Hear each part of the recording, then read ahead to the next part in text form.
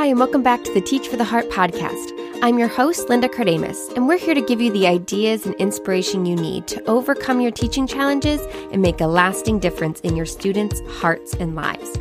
Today, we're going to talk about strategies to help make planning more effective, to help you maximize your balance, be more effective, and to enjoy life rather than continually feeling stressed. Before we get into those, though, I have to tell you, we've just created something brand new for the podcast, and that is the ability to get certificates of completion for listening to podcast episodes. And what we're hoping is that you'll be able to submit these for PD credit at your school or district. So if you're interested in getting those, they're available for a very small price at teachfortheheart.com/PD.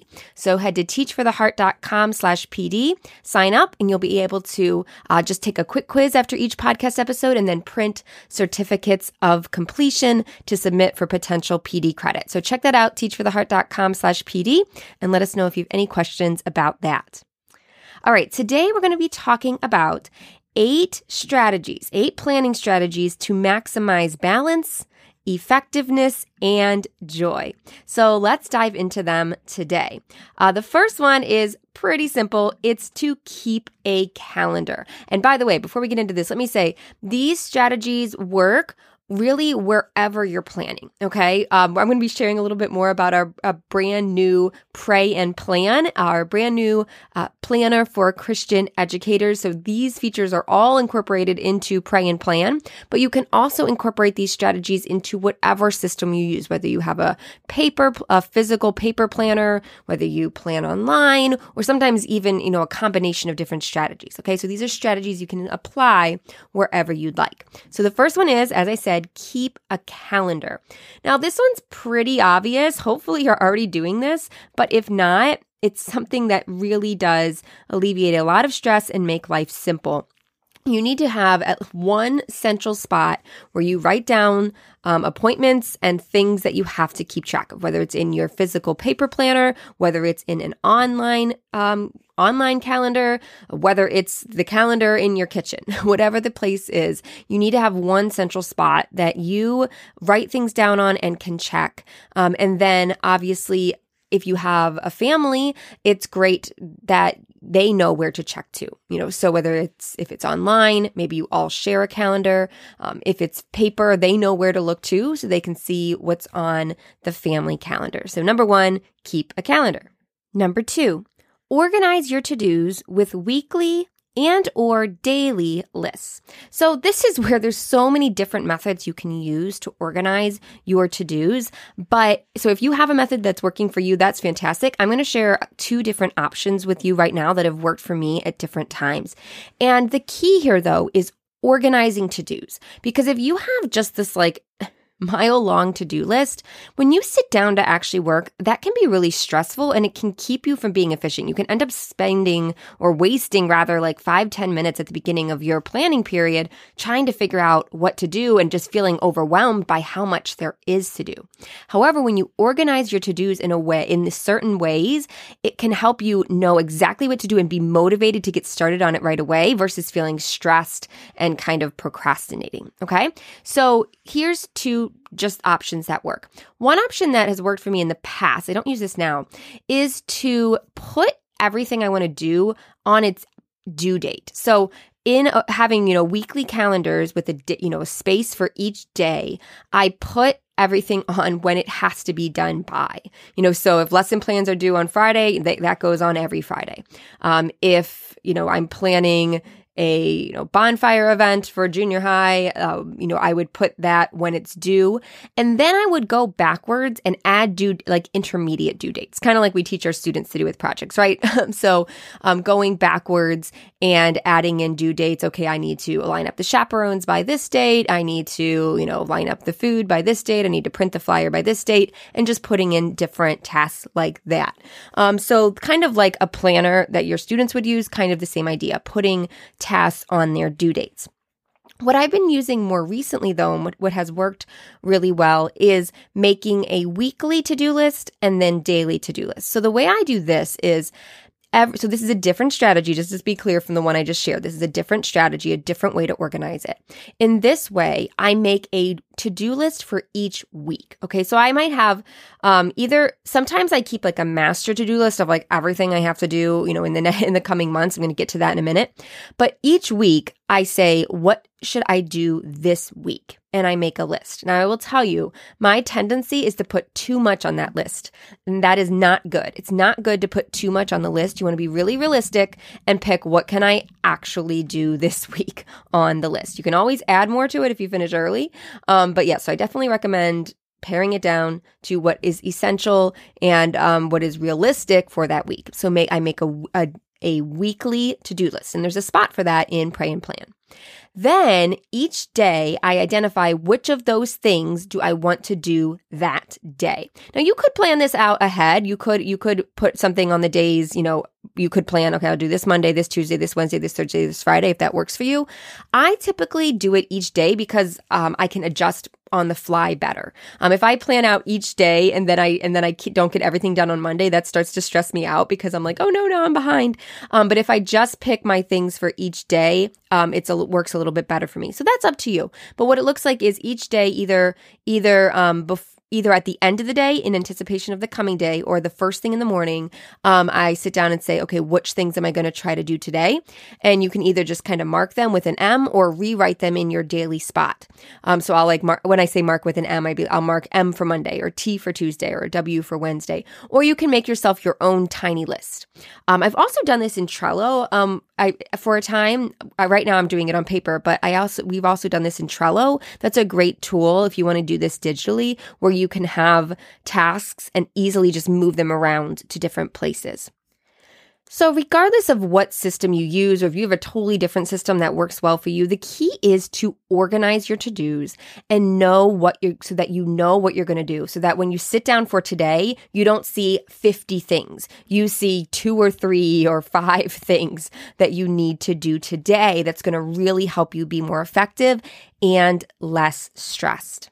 Another tip with this real quick before we move on is it's really great to identify what is the most important thing you have to do that day and do it first. Because if you get that, or first, not necessarily as teachers, we don't always have time first thing in the morning, but like the first block you get, like your first planning period or right after school, like whatever that first block of time is, do your most important thing then, so that you don't get distracted by email or, all these other things, and that never gets done. If you get your most important thing done first, then that really helps alleviate stress for the rest of the day. So it's also great to identify, maybe put a star by what is the most important thing that I need to do today. All right, so far we said number 1, keep a calendar. Number 2, organize your to-dos with weekly and daily lists. Number 3, plan your work hours. This is another feature that we've incorporated into Pray and Plan, where there is a spot to write down, when am I starting work? When am I leaving work? And when am I working on evenings and weekends? Okay. It's so valuable at the beginning of the week, or you can adjust it as you go, to just decide, when am I working and when am I not? And I recommend doing this on a weekly basis because you might have like a standard pattern, but it's going to change from week to week. You might have meetings, you might have extra responsibilities, you might have home responsibilities that you need to take care of. And so it's going to change. But the key is that intentionality. If you're choosing, this is when I'm working, this is when I'm not, it really helps you to keep work where it should be and not let it bleed over completely into your personal life. Number 4, reflect regularly. And I recommend monthly. So in Pray and Plan, we have a section each month that goes back and asks a few questions to help you reflect on the previous month and learn from it, and then plan a few priorities and adjustments for the coming month. So having patterns of reflection can really be incredibly helpful to help you notice what you're doing, notice what went well, first of all, notice what didn't go so well and make adjustments, and then prioritize clearly what are some things you want to focus on in the coming month. And like as I said, we have a section in Pray and Plan for this. I actually shared on one of the recent Quick Thought episodes, I shared what those questions are. And you can also check them out at teachfortheheart.com/planner. The next thing that I recommend doing, and once again, I think monthly is perfect for this, is to do a brain dump of all your to-dos and then organize them with the 4 T's. And this is, once again, something that we've incorporated in Pray and Plan, but you can do this on a sheet of paper, on your computer, anywhere you want. So every month you sit down, you brain dump all the to-dos that are in your head. You get them all out, and then you go through and organize them. You say, what can I trash? What can I trim? What can I transfer? And what do I want to treasure?